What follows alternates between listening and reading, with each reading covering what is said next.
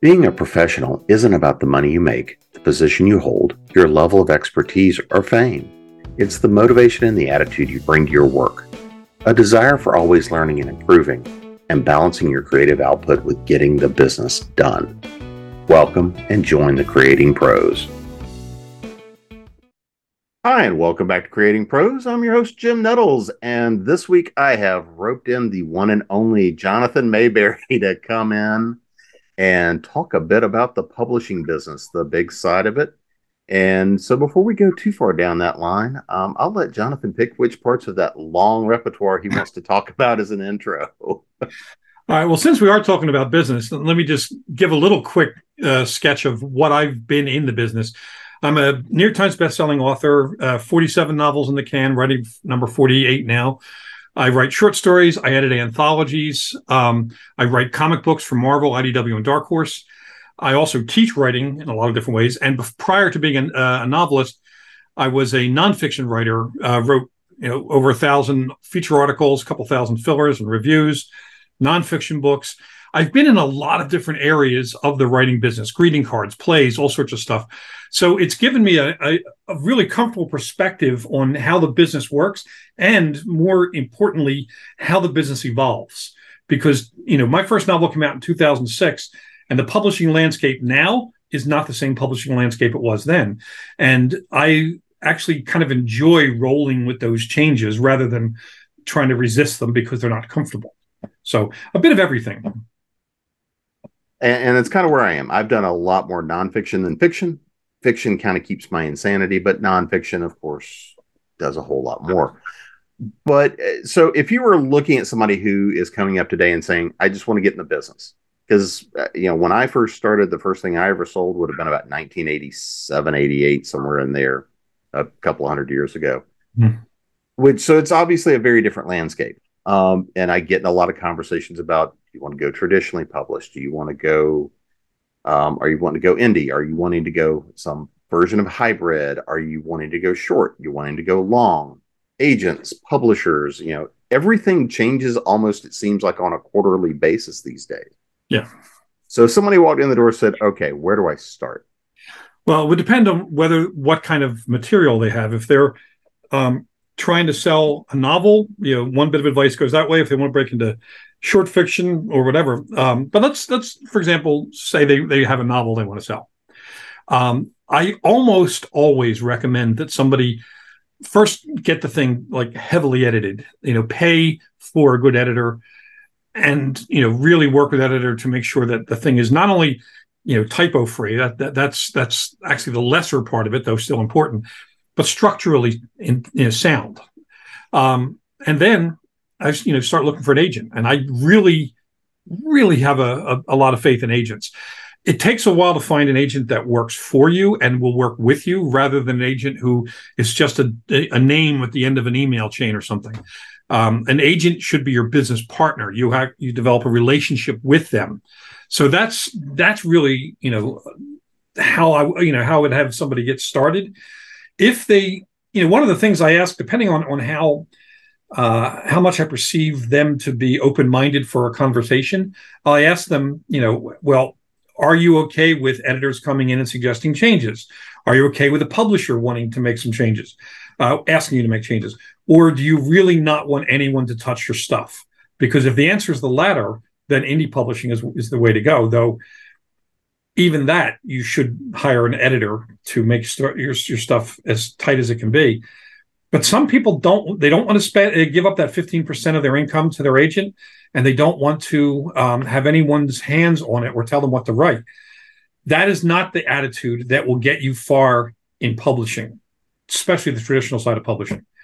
I'm not precious about my own work. If if an editor comes at me with 10 suggestions for changes, I may do 7 or 8 of them, and I may not do the others. You have the right not to, but I don't say that what I write is holy writ and it cannot be touched. And there are people who really don't want their stuff touched. Then indie publishing is great. Yeah, I will reiterate. Because again, I am a firm believer in turning editors loose on stuff. In fact, I just spent a good chunk of the weekend with one of mine going through a collection we're working on, and it's like, go forth and conquer. I grew up with my mother being an English teacher.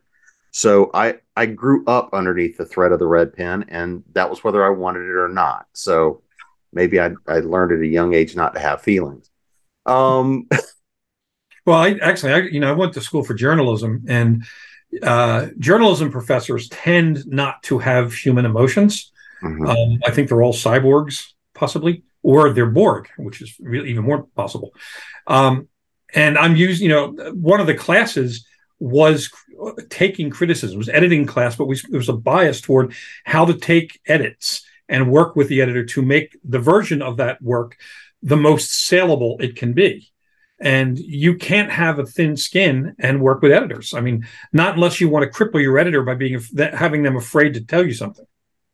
No, I mean, and one of the things that did a lot for me was early on was learning to write tight and write fast, because if you're covering media, Mm-hmm. especially back in those days where you were cutting and printing and layering and putting on the light board and going through the entire process, um, because I was both a writer and a photographer, the amount of time you had between when something happened and it was going to print, you really didn't have a whole lot of time to screw around. And Nope.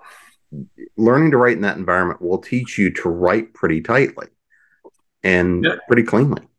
It also teaches you not to buy into the mythologizing that cripples some writers. The whole thing about waiting for the muse, that's horseshit. I mean, don't even go there with me. Could you imagine telling your editor, if you work for a newspaper, I can't cover that 5-alarm fire because it's not speaking to me. I'm not feeling the fire. You'd be working at Wendy's the next day. I mean, there's just no way that's going to happen. And I see it with writers who spend so much time planning to write, thinking about writing, talking about writing, but not actually writing because they're waiting for the mood to hit them. Screw that. The advice we got from journalism school that I carry through into my fiction career is write it quick and dirty, fix it in a rewrite. And that works really well. You don't have time to get in your own way. And a lot of writers get in their own way by making it too difficult and buying into the mythology and a lot of the propaganda that goes into the writing world. So let's talk a little bit about writing and process and Sure. that creative side of stuff, because I think you're dead on. It's because it's not just about creative business. It's not just about writing or art. Right. Most people get in their own way, period. And that's one of the biggest problems is when I work with entrepreneurs, business owners, not only creatives, but I mean, I've done the same thing with attorneys and healthcare people. They Mm-hmm. get in their own way, and it's that guilt about it for whatever reason that goes on. How do you not get in your own way? What is it that shoves people through for you? Well, the I guess part of it is sitting down and wondering, making a list of what are my actual goals in writing.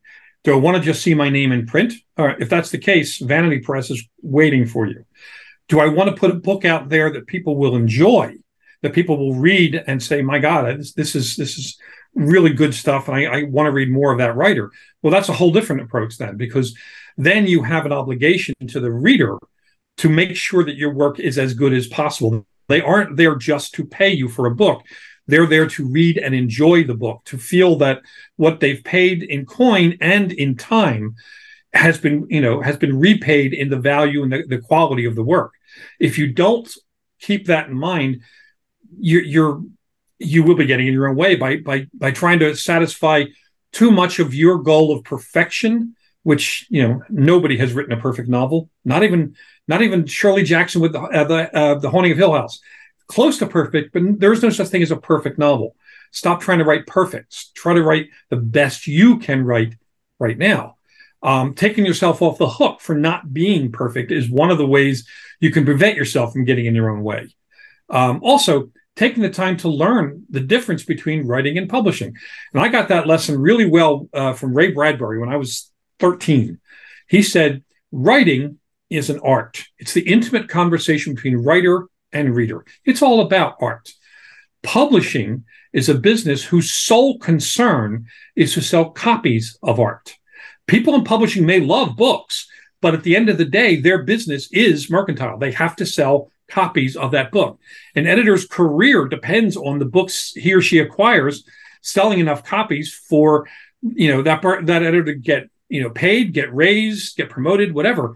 They don't do it just because they love a book. They have to see its value as a saleable commodity.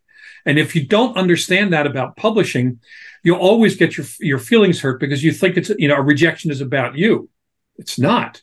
I mean, unless an editor actually writes a note to you and says, you couldn't write your name in the sand with a stick. If you submit anything else again, I'll have you killed. That you can take personally.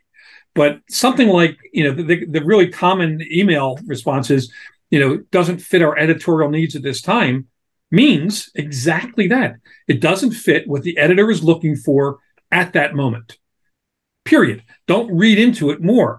Reading more into it is putting your emotions out there, making yourself a victim for rejection. It's not that.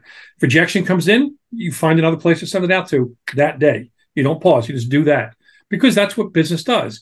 If somebody were to walk into a car dealership, look at the car, and then walk out again, you don't sit in the corner and cry about it. You wait for the next customer to come in, or you do something that will encourage the next customer to come in. That's business. So writing is art, publishing is business. And you have to know both really well, not just the art. You have to know the business part. Well, and that's one of the things that I get and deal with a lot is people that know and understand what they're doing as a craft.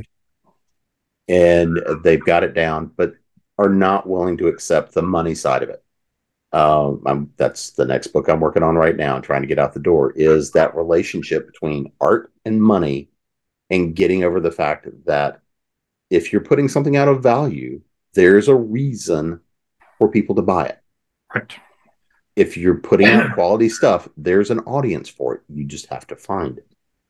Right. Which means you also have to understand marketing and social media. Being a good writer is about 1/3 of what it takes to be a successful writer. The craft of fiction, learning the elements of craft and all that, that's 1/3 of it. You have to be good at that. You also have to understand publishing, as I mentioned. And the third thing is you have to understand marketing, which is these days is largely social media driven. If you are not positioned on social media, you will not be successful as a writer. Not today. You may have been a successful writer before social media if you've been doing it for a long time, but you will probably notice a dwindling proportion of sales. These days, like my own agent and many agents I know will not even read a query if there is not a tag for a website or Facebook, Twitter, Instagram, or something on there to show that you understand the value of social media for getting the message out. And so you need to do all three components, and you need to be good at them and find fun in being good at them. So if you look at the landscape today, in fact, that's the show we just did the other night on Continual was to talk about social media landscape for 2023. Okay. And how this landscape is changing so quickly because of technology, how social media, governments, laws, all of this are coming in to kind of start even constraining it more than what we've seen. Mm-hmm. What's your plan and what's your view on social media for 2023? Well, I mean, 2022, and I'll start there, made everybody nervous because of what Elon Musk was doing with Twitter. And if you notice, Elon Musk has pulled way back from Twitter. I think the stockholders showed up with pitchforks and torches because he was damaging the product he had just spent a lot of money on. He's stepped back from it, and now it's kind of settling back into a closer version of what it was rather than what we were afraid it was going to become.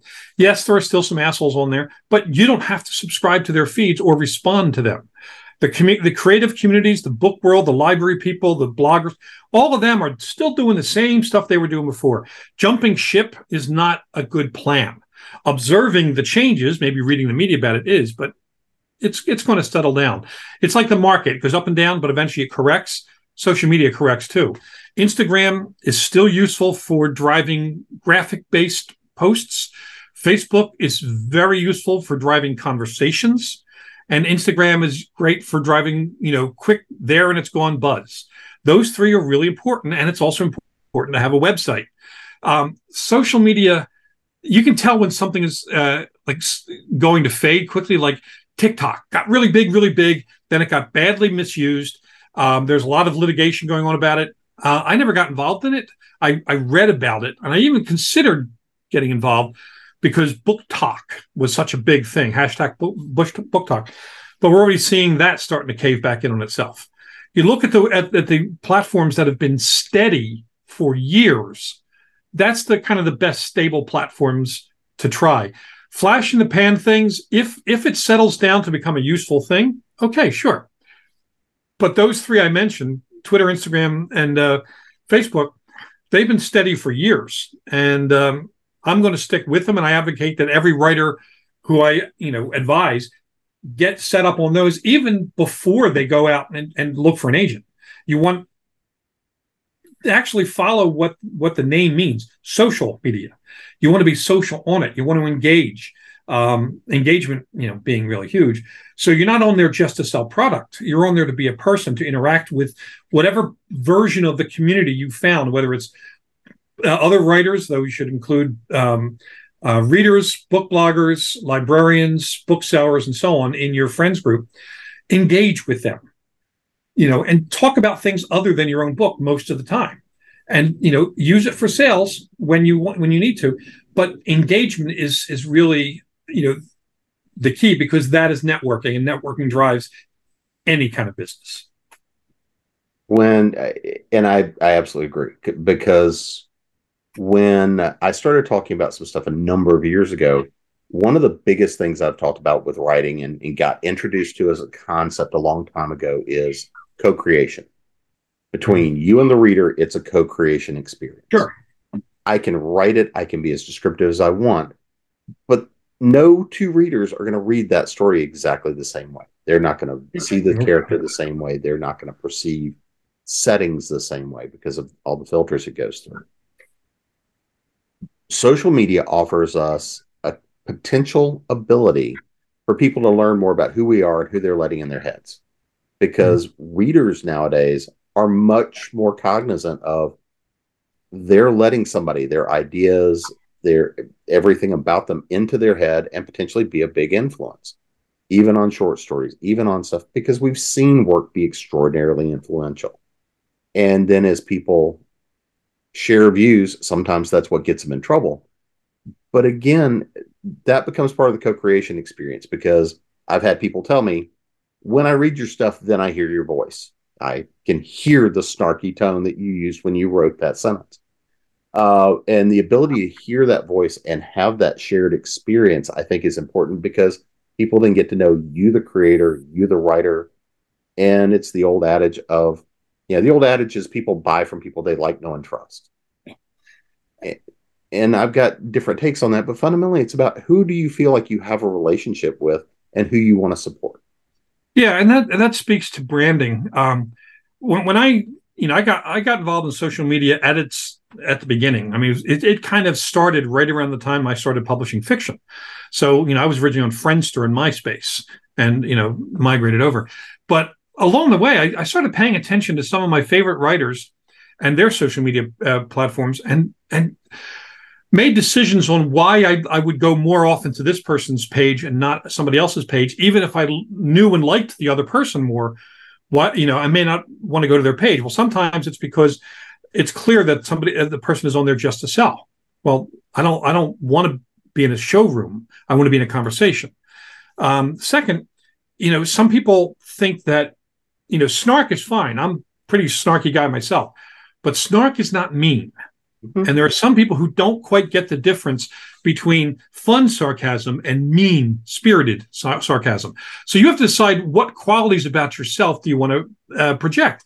I'm affable. I'm a fairly agreeable person to begin with. I'm not the kind of person to start throwing punches. I know I come off as a pop culture goof. I am a pop culture goof, so I want that to flavor it. I'm also educated and reasonably intelligent. I want that to come through. I am supportive of my fellow writers, so you will never see me slam somebody else's book on social media. If there is a book I don't like, I simply won't recommend it, but I'm not going to go after the writer. And that's true of anything. I used to do book and movie reviews way back. I stopped doing that when I started putting out books. I don't think it's a good idea for a writer to be a reviewer. It's career dangerous because you're defined by what you said about somebody's book. So if you read a book and you give it a 3 or 2 star rating because you didn't like it, well, everyone associated with that book, the readers, the writer, the writer's agent, the publisher, everyone at the publishing house, and the booksellers are now pissed off at you as a writer for throwing stones at the project that they got behind. That's not making you any friends. So why do it? What's the value to you in doing that? You have 2 or 3 people who follow you and like that level of bitter, reproachful stuff. No, it's not going to do you any good. Also, you have to make decisions about how much of your personal life is going to come through. You want some of it to come through because you want them to know you as a person. I talk about some fun things in my life. I talk about my dog. I show pictures of my dog. Once in a while, I'll throw up a photo of my son after I've asked him if it's okay. He's an adult, not a kid. If he was a child, a minor, I would never put his picture on social media. Not at all. My wife does not like to be on social media, so I don't put her photos up. You ask people. So what they see is they do see I'm a family man. I talk about my family, but I don't always have to show pictures of them. I talk about, living in Southern California, but it's not a brag, it's a share. And there is a difference between the two. Recently I've been putting up photos of the beach every morning because I've been going to the beach, which is about a half mile from my house, at dawn every day. And, lately I saw a humpback whale the other day. I got a photo of his tail. Threw that on social media. Of course I did. But it's not, look at me, I can afford to live by the ocean. It's, oh my God, whale. It's a different take because it's shared fun and somewhat shared joy as opposed to bragging about what I have. So you have to look at how your branding might be coming off to someone. And if it is coming off either too harsh, too braggy, too whatever, too self-centered, change it. Fix that tone, adjust your brand so that it is a comfortable one. You want people to know that every day they can come to your page, look at your post, and not feel attacked, offended, or pitched to every day. And that's really important. So setting brand is very, very important when you're involved in social media because it makes people want to know who you are. And the loyalty is not to your book. The loyalty is to the writer. We are the brand. The book is a byproduct of our brand. So if you focus too much on the book, like I had a book come out last week. Some of my posts last week when it first came out, yes, there were a bunch of posts about it, sure. But since then, about 1 out of every 8 posts or 9 posts is about the book. I find other things to talk about too. So I don't inundate people. And as a result, I'm not chasing them off. And I think that, again, especially when we look at the world today, one of the most important things is people are reading fiction, especially for escape, for joy, for experience. And again, you kind of have to make that choice. Do you go and post the political things, the pieces that are going to be divisive because that's what you believe in enough? Or are you out there to cultivate the business? But it's really hard to navigate both those out. And you have to make a decision as to what the purpose is of your social media. If you want to talk politics, then you probably shouldn't be using that same social media platform to talk about your books, because there are people on both sides. Within my own family, we have people on all sides of the political issue. I got involved a couple of times talking politics in the hopes that I could create and moderate a reasoned debate. Turns out it's not the climate for it, so I stopped doing it. And I generally didn't even put my personal politics in the conversation. I wanted to see if people could talk about a topic without fighting. Right now is not the time for it. People want the fight more than they want the conversation. So I took all that stuff, edited out of my social media message, and focus on my books and the pop culture stuff that I like sharing with my friends. So if politics matter more to you, what I recommend, if you really want to talk politics, create a dedicated group and invite folks in who want to talk about politics with you. One of the closed groups. It makes it a little harder to find. But anything that's branded with your name on it, should not be that unless you are in politics. Well, having been a political writer over the years, I Me too. none of that is under my own name. Uh, Thankfully, none of that is well. Most of that, at least, is not under my own name over the years. So, looking at kind of the world for a writer, um, coming in and people who have been around for a while, what are kind of some of the things that you see that really contribute to the people that find that success versus the people that necessarily don't or have a blip and then fall off the radar? What is kind of that general writer that really is the long term successful writer? Well, part of it is things I've talked about in terms of branding, demonstrating a couple of things that I know have helped me along that I didn't do for the effect on my career, but I have noticed the effect on my career. A while ago, since I love talking with my buddies about what they write. So I started strings where I would say, or threads on Facebook where I would say, tell me about your latest work in progress. And it would start a conversation. People would throw stuff up. I would invite them to put links up there. I would put up things like if you have something new out, post a link so we know about it. We can get it. It's another thread. But sometimes it's things like I'll put up something like tell me something I don't know. They don't know what I know, so they'll throw up all sorts of stuff. I'm a trivia nut anyway. I love this stuff. And since I dedicate 5 to 10 minutes out of each writing hour for social media, if I post something, say at 9:50, well, at 10:50, I'll come back and see if anybody's posted. And if there are posts there where I think I can add either an interesting response to it or maybe a little bit of fun, comedy thing to it, I'll do that with a number of them. But I'll like all the posts that are made. And I read them. I hit like if I really like it.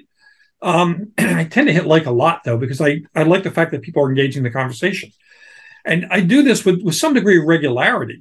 And as a result, people know that they can do that. I also do things where, like, I listen to music when I write. So every time I start a new book project, I'll say, okay, I need a playlist to listen to while I write this book, and give me suggestions. I'll tell them what the theme is. Give me suggestions and give me a link to YouTube or wherever. Hundreds of these will show up. In fact, I've started putting them in the backs of my novels, the complete playlists. I'll ask them, show me if I have nothing else to say, show me a picture of your pet, because they know I'm a nut for dogs. I love my dog. I used to have a cat, loved my cat, but I like dogs more. I want to see other people's dogs. I love the fact that so many people have rescue dogs. That's a conversation I'm willing to have endlessly. And that's something that me and the people I'm talking to can relate to in ways that have nothing to do with my books. That's people relating to people. And just posts like that, sharing movie links. Like just recently, I had movie link up for the latest trailer for Ant-Man and the Wasp: Quantumania. I have no personal stake in that at all, other than liking movies. Put it up, lots of conversation going on. But when I do, I generally put up, the link, and I'll say either this looks interesting or thoughts ? Rather than front loading it with my opinion. I'm not looking for validation of my opinion. I know what my opinion is. I want to hear what their opinion is. And conversations like that make you part of the social community. And that helps writers become part of the extended family of readers.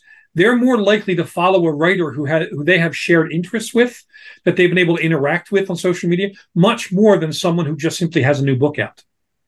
So that really helps a lot. Also, being visibly supportive of other writers really helps. Somebody has a good review out, I'll repost it. If somebody's been unfairly attacked for their books, I'll go and say, hey, so and so is being unfairly attacked because his book happened to have an LGBTQT character in it. Do you think that's fair? Of course, most people are going to say it's not fair, but it shows the community is the bias of the community is fairness, and we all get to see that. Little things like that. So, what do you think? Having been in the business as long as you have, been around, been a leader in a lot of the different associations for writers. Mhm. If I ask you to prognosticate, what do you think is coming that's going to be the big thing that affects us? Maybe the thing that people don't see behind the scenes. What do you think is really going to be affecting us as In writers? publishing, I think a lot of publishers are going to move to the print on demand model.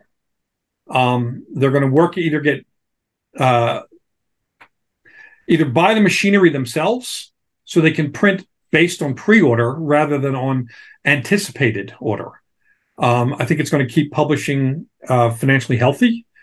It's going to put a bigger push on the writer to push the readers toward pre-ordering, and I think that they will then wind up. They may have like a limited run for bookstores based on performance, not only of you, but of books in that genre. But overall, I think we're going to see a move toward print on demand in bulk by the big houses. I think that's one thing coming down the road. What do you think about bookstores? Where do we kind of stand with what you see for mainly the mass market bookstores at this Uh, point? well, I'm a big fan of brick and mortar stores. In fact, I was at one this past weekend doing a book signing, little tiny corner place, and we had a packed crowd. If you create a relationship with a bookstore staff, not just the owners, the staff, get to know the staff, become a patron of the store. It helps support that store. And if online, like when I have a new book out, I'll say you can order it from your favorite bookseller. But if you want a signed, personalized copy, this is the bookstore to go to. Well, now you're supporting the financial health of the bookstore as well as creating a community and expanding the community around that bookstore to a national level or international Mm-hmm. level. Bookstores struggle to survive, but the ones that lasted through COVID figured some things out. Like my favorite local bookstore is Mysterious Galaxy here in San Diego. New owners, very social media savvy. Not only did they survive COVID, they actually flourished during COVID because they went heavy with their social media game, including when they do panels. And we've done either virtual panels with different writers, or they'll have someone like me or another bestseller come in and host the virtual book launch of somebody else's book. And as we're talking, any book that is mentioned, somebody from the bookstore is right there to put up a quick purchase link. So there's a lot of a lot of impulse buy purchases. So instead of it just being a panel where you like a bookstore appearance where you might have, I don't know, your family and friends and a couple of loyals, you're now reaching a global community, certainly a national community, and the book sales for that store will grow considerably larger. Healthy for the bookstore, great for your publisher, great for you. There's no downside to it, and the readers can get signed copies of books, right away while you're there listening to you talk on the net. Bookstores that understand this and work with that model are on the curve, the leading edge of the curve where they're going to survive. Bookstores that try to do things the old-fashioned way, where they rely on foot traffic, um, they may be selling to the dinosaurs because they'll be equally extinct, unfortunately. And Barnes and Nobles, that company's been. I love the company, but it's been struggling for a long time. Even though it's brick and mortar, it struggles in competing against Amazon, the big monster. Um, they'll survive when they encourage their booksellers to know more about the books than simply where they're shelved. And I'm starting to see that in certain stores. And it's usually a couple of folks within the store encouraging the staff to really, take some books home and read them, get to know the books. Well, and this is one of those things because a lot of the bookstores when I was growing up, the people working in the bookstore were avid readers. Yeah. They loved what they did. And I've been in some Barnes and Nobles where that's true. And I've been in some where obviously it was just literally who can we get to staff and work the place. Yeah. I do absolutely much prefer working with and supporting small bookstores. The indie bookstores. Park Road Books here in Charlotte does a Mhm. fantastic job. Um, so looking at some of these ideas of what's coming and what's changing and how literally everything is changing in the digital market. There's a number of things that I've tried and piloted over the years. We've done and piloted stuff for different clients coming in and over the years. I know a lot of people in the business that try and pilot a lot of different things, and fundamentally, it seems to be we always boil back down to the basics. Reaching people, creating good, meaningful connections, and making it easy for them to support us. Yeah. I mean, that's really kind of one of the biggest solutions that we've got out there. It's a weird little thing that when I was first getting into the fiction world, my nonfiction stuff was mostly college textbooks and stuff, so I didn't have the same need to understand marketing as I do with fiction. I found that a lot of writers feel that there is some acrimony between them, the publisher, the editor, the bookseller, the trade salespeople selling to the bookstores, and the booksellers. That they felt that there was an almost adversarial situation there where they should all be collaborative. Those people are helping to sell your book. Anything you can do, you should be willing to do. In fact, every time I get involved with a new book coming out, whether it's a traditional, whether it's the publisher I've been with or a new publisher I'm working with, I always ask, what can I do to help? How can I help you with this book? Help them with my book. How can I be part of that? They have suggestions. There are things that I can do for free that they have to pay people to do. And as writers, we should be willing to do that because we don't need to take out paid print ads anymore. We don't need to pay for expensive swag.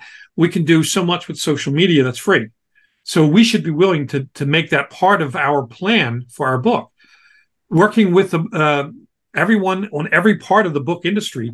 Also, getting to know the people. Like, most people cannot name the trade salespeople who work for the publisher who sell their books to bookstores. I'd say 95% of writers have no idea.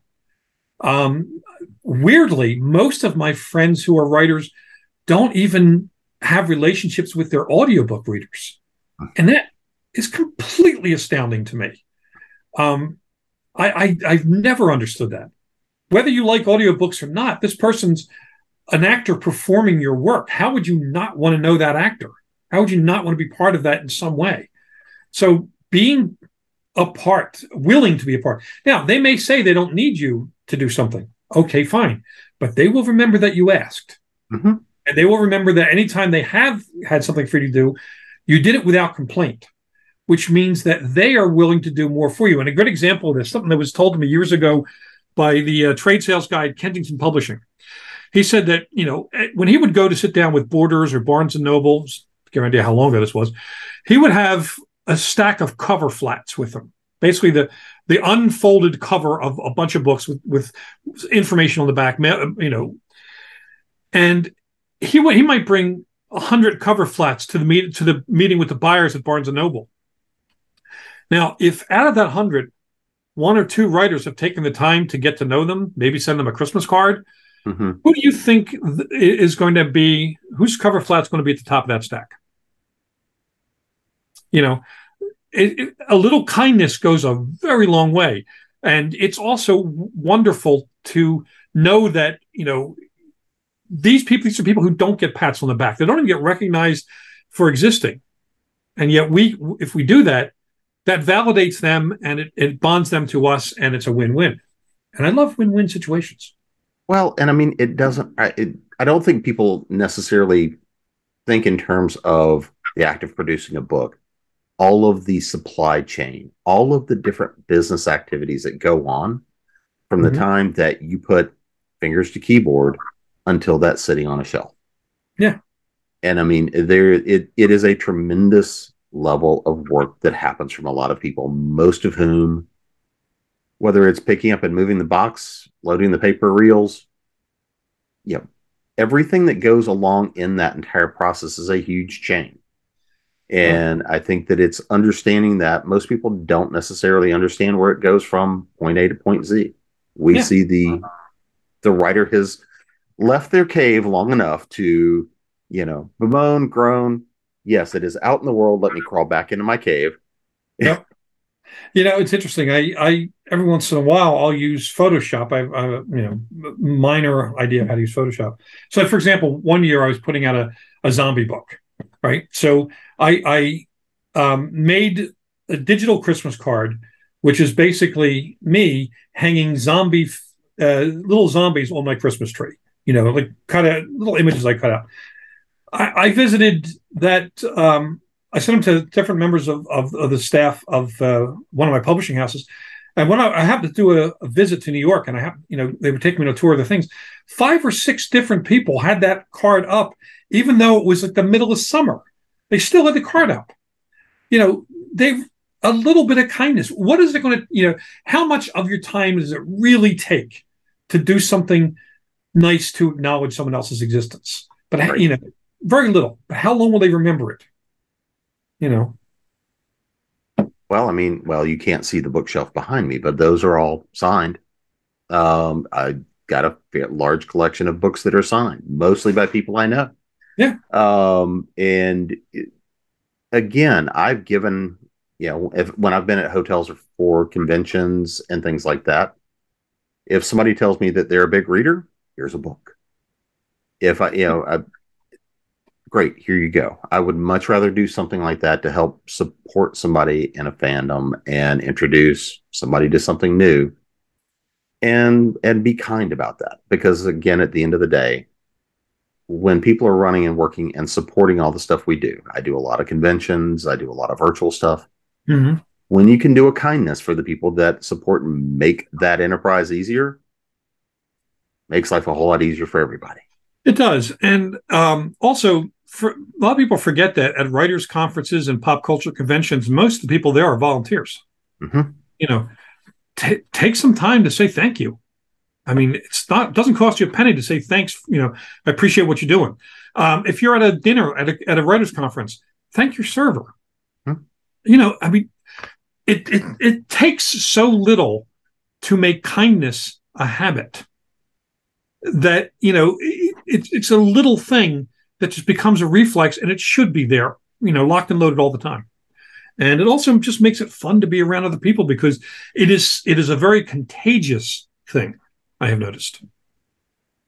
It's a whole lot more fun to have fun than it is to, and I mean, again, everybody's got their own personality quirks. Everybody's got their own challenges, and not everybody is necessarily as, shall we call it, gregarious or extroverted. But there's definitely ways to build real, actual relationships. If you're going to go and be somewhere in person, be there. Yeah, and also I like following Ray Bradbury's 10 Commandments. When I was 13, he gave me the 10 Commandments for how to be a great writer. Don't be a jackass. Don't be a jackass. Don't be a jackass, and so on. Really, really makes a lot of sense for the writing world and pretty much everything else. Don't be a jackass. Be a good guy. And anyone who thinks that good guys finish last is not paying attention to how this works. That is so not the case. I know from myself and from a few other writers I know who have cultivated affability, even if like I was very introverted kid. I got over it, but I still remember what it's like to be introverted and so on. And I've noticed that with a number of my writer friends who go out of their way to be there for other writers, to help other writers and so on, a lot more work comes to them. Mm-hmm. Anthology editors start remembering the people that A, were fun to work with, and B, caused no problems. If they had a disagreement, it was settled amicably without drama. And as a result, everything moves forward and upward. Those people I know who are good-natured people get more work. If you're easy to work with, people are much more likely to want to work with you. Yep. And be aware of your own sins. We all have them, but yeah, and it's true also in other fields. Like I have some actor friends, Doug Jones, who does a lot of the, Brent Spiner played Data. There's a few folks I know who are really just good-natured, good-hearted people. People love working with them. Yeah, I got a story I'll tell you offline. Brent Spiner is hilarious.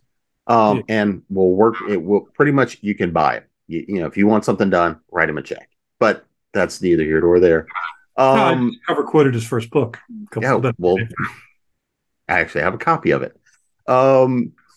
So not to jump too far afield, but both of us are doing a conference, a writers conference in Winston Salem. No, Somewhere yes, north. it's here in North Carolina, not far from me in Charlotte.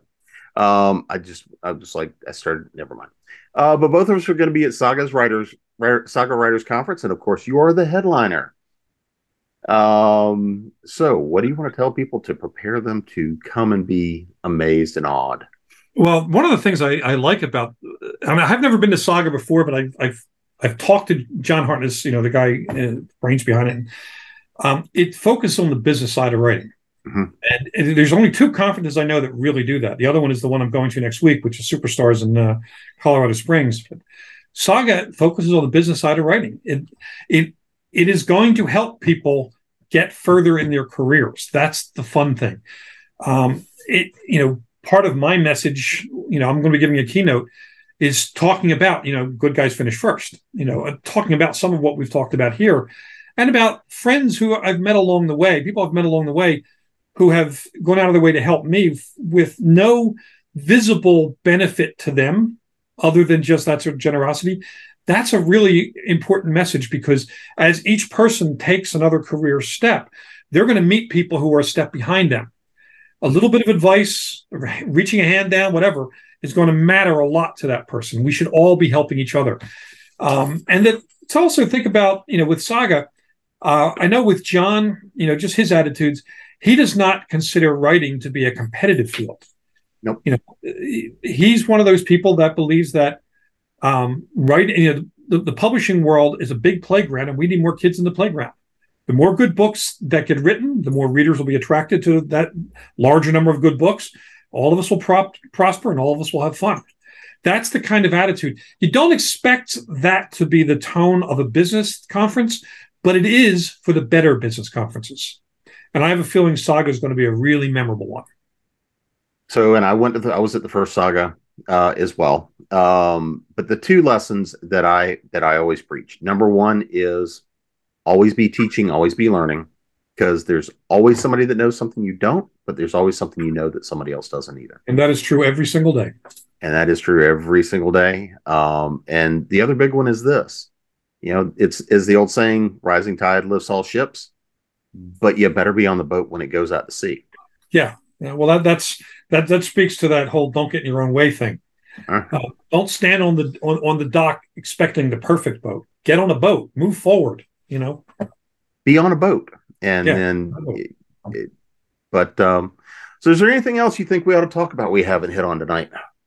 Well, I think it's useful for writers who don't know much about the business to find out. And you can go to I think it's Publishers Weekly has a free newsletter. My favorite newsletter is actually Publishers Lunch Deluxe. Now, granted, you have to subscribe to Publishers Marketplace, but I think that's useful too. And if you can't afford it, I'm not saying this out loud, but split the cost with somebody and share the login. Aside from the fact that you get a really great daily newsletter that tells you all of what's going on in publishing, business side of it, trends, not that you should follow a trend, but you should be aware of where the market's flowing. Who's at what job, newly appointed agents and editors, big ticket news, like the whole thing that happened with Penguin Random House and trying to buy Simon & Schuster. You should have known what that was about, rather than trying to wait for a newspaper to have it. Get information daily. The other advantage to a site like that is it tracks 95% of the deals in publishing. And you get to see which agents are representing each deal. Like each deal listing has the name of the agent and the name of the editor. Agent who's repped it, editor who bought it. Each one is a clickable link to their page. You can see their track record. So when you're ready to pitch, you can start building a very specific and targeted list instead of a scattershot list. Little things like that help you get a better sense of how publishing works and also how it's changing. Anytime there is a change, like when audiobooks went from CDs and cassettes to digital streaming, that changed the audiobook world completely, changed its market share, changed its impact on writers, opened new doors, and so on. If you hadn't paid attention to that, or are not paying attention to how that evolves, you're being left behind from what could be really good business opportunities for you. So the more you learn about publishing, the more you can navigate within publishing. And when you have an agent, or when you get one, or and get an editor, you're no longer a passenger in their car. You're driving. You're in command of your career rather than being told what's happening in your career by agents or editors. You are partners with them. The more you know about the business, the better you can use that business to advance yourself. And as a result, you can be more likely become successful, so that you can write as a job, as your full-time job, as opposed to writing whenever you can find half an hour. The more you know about business, the more opportunities you have to be able to write. And actually, let me ask you a question on that, because and this is something I frequently have written and talked about over the years. Do you view writing as a job or as a business, and as a business owner? Both. It is my job. I get up and I go to work in the morning, but I'm also the owner of a small business. So I need to make sure that my business flourishes, that it's handled well. I have a financial advisor and a tax guy. Now I have an entertainment lawyer as well. I need to know every part of my business, so that I'm not accidentally flushing money that I shouldn't be flushing. I need to know it. So it's a business. But the job of writing, I don't find anything weird with calling creativity a job. If I was a professional dancer, and that's a hilarious thought, if I was a professional dancer, I'd be going to, if I went to the Broadway, theater, I'm going to work. Mm-hmm. It is work. And because it's a job, I value my work product and the time invested in creating that work product more than if I was a hobbyist. So I put a higher value. And by the way, a long time ago, before I was even selling stuff, when I started pitching magazine articles, I was still in college. Anytime I wrote something, like I would set a word count. So say back in going to college and working a job, I could only write maybe 250 to 500 words a day, a couple pages. I set my word count, my target word count, at about 75% of what I thought I would probably do. When I reached that 75%, I put a buck or two in a jar. When I finished the draft, that money could only be used for fun. If I missed a day of work that I knew I was going to do, all of that money would have to come out and go to bills. So I paid myself even before I was getting paid. Now, even though I am, I get paid for novels long before I write them. Every day I hit my word count, and it's still 75% of what I know I'll do, because I don't want to set such a stress-inducing goal that I have to struggle to get there. I want to hit it along the way and then always exceed my expectations. But every day when I hit that goal, I go to my vacation account, put money in the vacation account. I still value each day's work as a day's work at my job for which I am paid. Jonathan, I appreciate you coming to hang out with me this evening. Oh, this was fun, man. And, I think we covered a tremendous amount. And I mean, I could sit here and do this all night. Yeah, me too. And we've done it more than a few times, but I appreciate you coming in. Let everybody know where to come find all the good stuff. The easiest place to find me is just spell my name right. It's Jonathan, Mabery. Spell like Maberry, but plants Maberry. Search Jonathan Maberry. You'll find my website. You'll find all the social media places I am. And if you go to my website, and if you're a writer, there is a page in my website called Free Stuff for Writers. That is exactly what it sounds. It's PDFs of everything from query letters to comic book scripts to how to write a synopsis. All of it's downloadable, free PDFs. Go grab whatever you want and share it with your writer friends. Well, we'll have to do this again, and I appreciate it. And other than that, we'll see you again next week, and go create. Right on.